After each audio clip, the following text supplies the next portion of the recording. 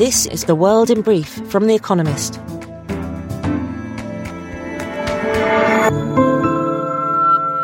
Our top stories. Residents of China began preparing plans for travel after the government announced a plan to end mandatory quarantine for inbound travellers beginning on January 8th, as it relaxes controls established to manage COVID-19. Chinese citizens started applying for passports and checking travel websites in record numbers. Other countries, meanwhile, grew wary of the infections they might carry. China's hospitals are reportedly inundated by new cases. Japan complained of discrepancies in China's reported figures and announced it would require negative COVID test results of all visitors from the mainland. America is weighing similar measures, while India and Malaysia resumed surveillance measures among international arrivals. Ukraine's army said that Russia fired 33 missiles at civilian targets in Kherson, the southern city that Ukrainian forces liberated from Russian occupation in November. Russia denied targeting civilians. Residents of Kherson have been fleeing amid the bombardment. There is currently heavy fighting across Ukraine, including in Bakhmut in eastern Donetsk province, despite Russia having already reduced the town to ruins. Shares in Tesla fell by 11% on Tuesday, down by more than 40% this month. That brings stock in Elon Musk's electric car maker back to where it was in August 2020. Despite complaints about Mr. Musk's diversion into Twitter, Tesla's slump seems to owe more to supply line problems in China. Reuters reported that production at its gigafactory in Shanghai will be reduced through January. Benjamin Netanyahu, the incoming Prime Minister of Israel, finalized deals to form a coalition, according to the parties involved.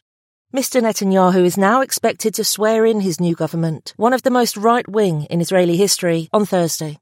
On Tuesday, the country's parliament passed controversial legislation which will allow Mr. Netanyahu's allies to take up important government positions. The Chinese government criticized plans by Taiwan to lengthen compulsory military service on the island, calling conscripts cannon fodder. On Tuesday, Tsai Ing-wen, Taiwan's president, announced that from 2024, all men would be expected to serve for up to 1 year, up from 4 months currently. The move is in response to the rising threat from China, which claims Taiwan as its own territory. America's Supreme Court prevented the expiry of a public health measure that has been used to quickly expel migrants caught entering the country from Mexico. 19 mostly Republican-led states had sued to extend the policy, known as Title 42, citing a surge in illegal border crossings. The court found in their favor they may rely on the law at least until February. The Kremlin banned the sale of Russian oil and petroleum products to Western countries that have imposed a price cap on them. The long-expected retaliatory measure will last for 5 months, starting on February 1st. It targets G7 countries as well as the EU as a whole and Australia, which all agreed to set a price cap of $60 per barrel to punish Russia for its invasion of Ukraine. And fact of the day: 47,496. The number of nursing vacancies in Britain's NHS, currently gripped by strikes. And now here's a deeper look at the day ahead. 2023 in preview. Will Taiwan be the Ukraine of Asia? This week, we are looking ahead to next year's big stories. Today, what will shape Asia? In 1949, at the end of China's Civil War, the defeated nationalist regime was chased to Taiwan by Mao Zedong's communists. Since then, every leader of the Communist Party has vowed to unify Taiwan with mainland China, but none as strongly as Xi Jinping, China's current president.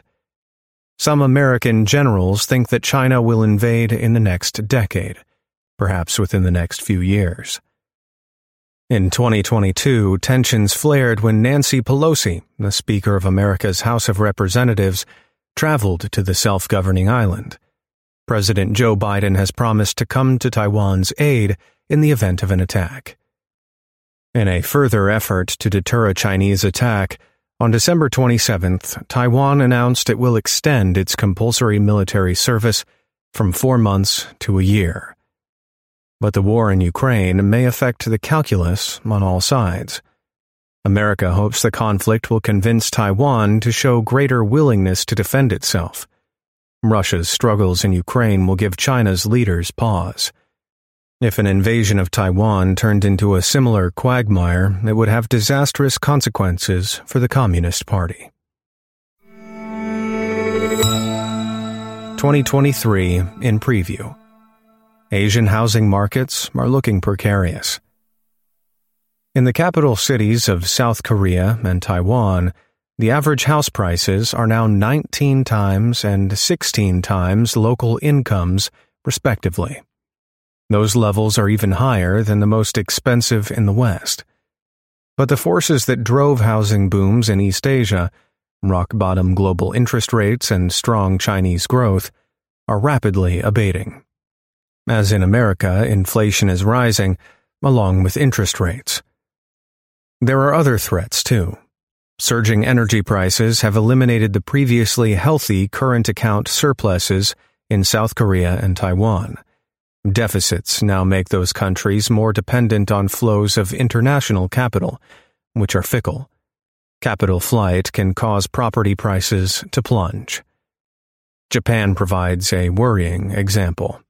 In 1989 to 90, property prices began to slump.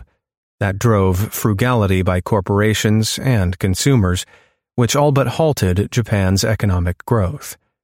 The similarities that are emerging among Japan's neighbors should be a source of apprehension. 2023 in preview. As China reached the peak of its powers. At the Communist Party's 5-yearly Congress in October, Xi Jinping secured a third term as party chief. He also warned the 2,300 delegates in Beijing to be ready to withstand dangerous storms ahead. China is weaker than it might otherwise be, thanks to Mr. Xi. For example, he failed to prepare the public to live with COVID-19 by stockpiling drugs and more widely administering vaccines and booster shots. Yet this month, he ditched most COVID protocols, leading to a wave of sickness that risks overwhelming the health system. The sagging economy and demographic challenges also worry the party. For years, the share of old people has been rising, while the workforce contracts. Some think that all this means China is at the peak of its powers. A slower-growing China will have fewer resources with which to challenge the West. But a weak China could be more dangerous. If it still wants to reshape the world or seize Taiwan, some observers fear that China will act soon while it can. 2023 in preview. India will become the world's most populous country. In 2023, on or around April 14th, guesses the UN, India will seize China's crown as the world's most populous country. The crown itself has little value, but it is a signal of things that matter. China's population is poised for a steep decline. India's will continue to grow for decades. The growth in India's working-age population should help its economy narrow the gap with China's, which is 6 times larger. But to get the full benefit of its demographic advantage, India will have to boost the productivity of its youthful people. Less than half of adult Indians are in the workforce, compared with 2/3 in China. Chinese aged 25 and older have on average 1.5 years more schooling than Indians of the same age. China is not about to fade into insignificance, but it will have to contend with India as an emerging superpower on its doorstep. Daily Quiz. Our baristas will serve you a new question each day this week. On Friday, your challenge is to give us all 5 answers, and as important, tell us the connecting theme. Email your responses and include mention of your home city and country by 1700 GMT on Friday to quizespresso@economist.com. We'll pick randomly from those with the right answers and crown 3 winners on Saturday. Wednesday. Which rock group is best known for the songs Alive and Kicking and Don't You Forget About Me? Tuesday. Who is currently chief executive of the BlackRock Fund Management Group? Finally, here's the quote of the day from Susan Sontag, who died on this day in 2004.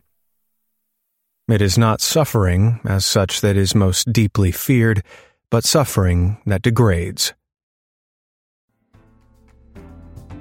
That's the world in brief from The Economist, available 3 times every day of the week. You can also hear interviews and analysis from our journalists, including our current affairs podcast, The Intelligence, on your podcast app. And subscribers to The Economist have access to each week's full edition in audio. Just download the Economist app to start listening.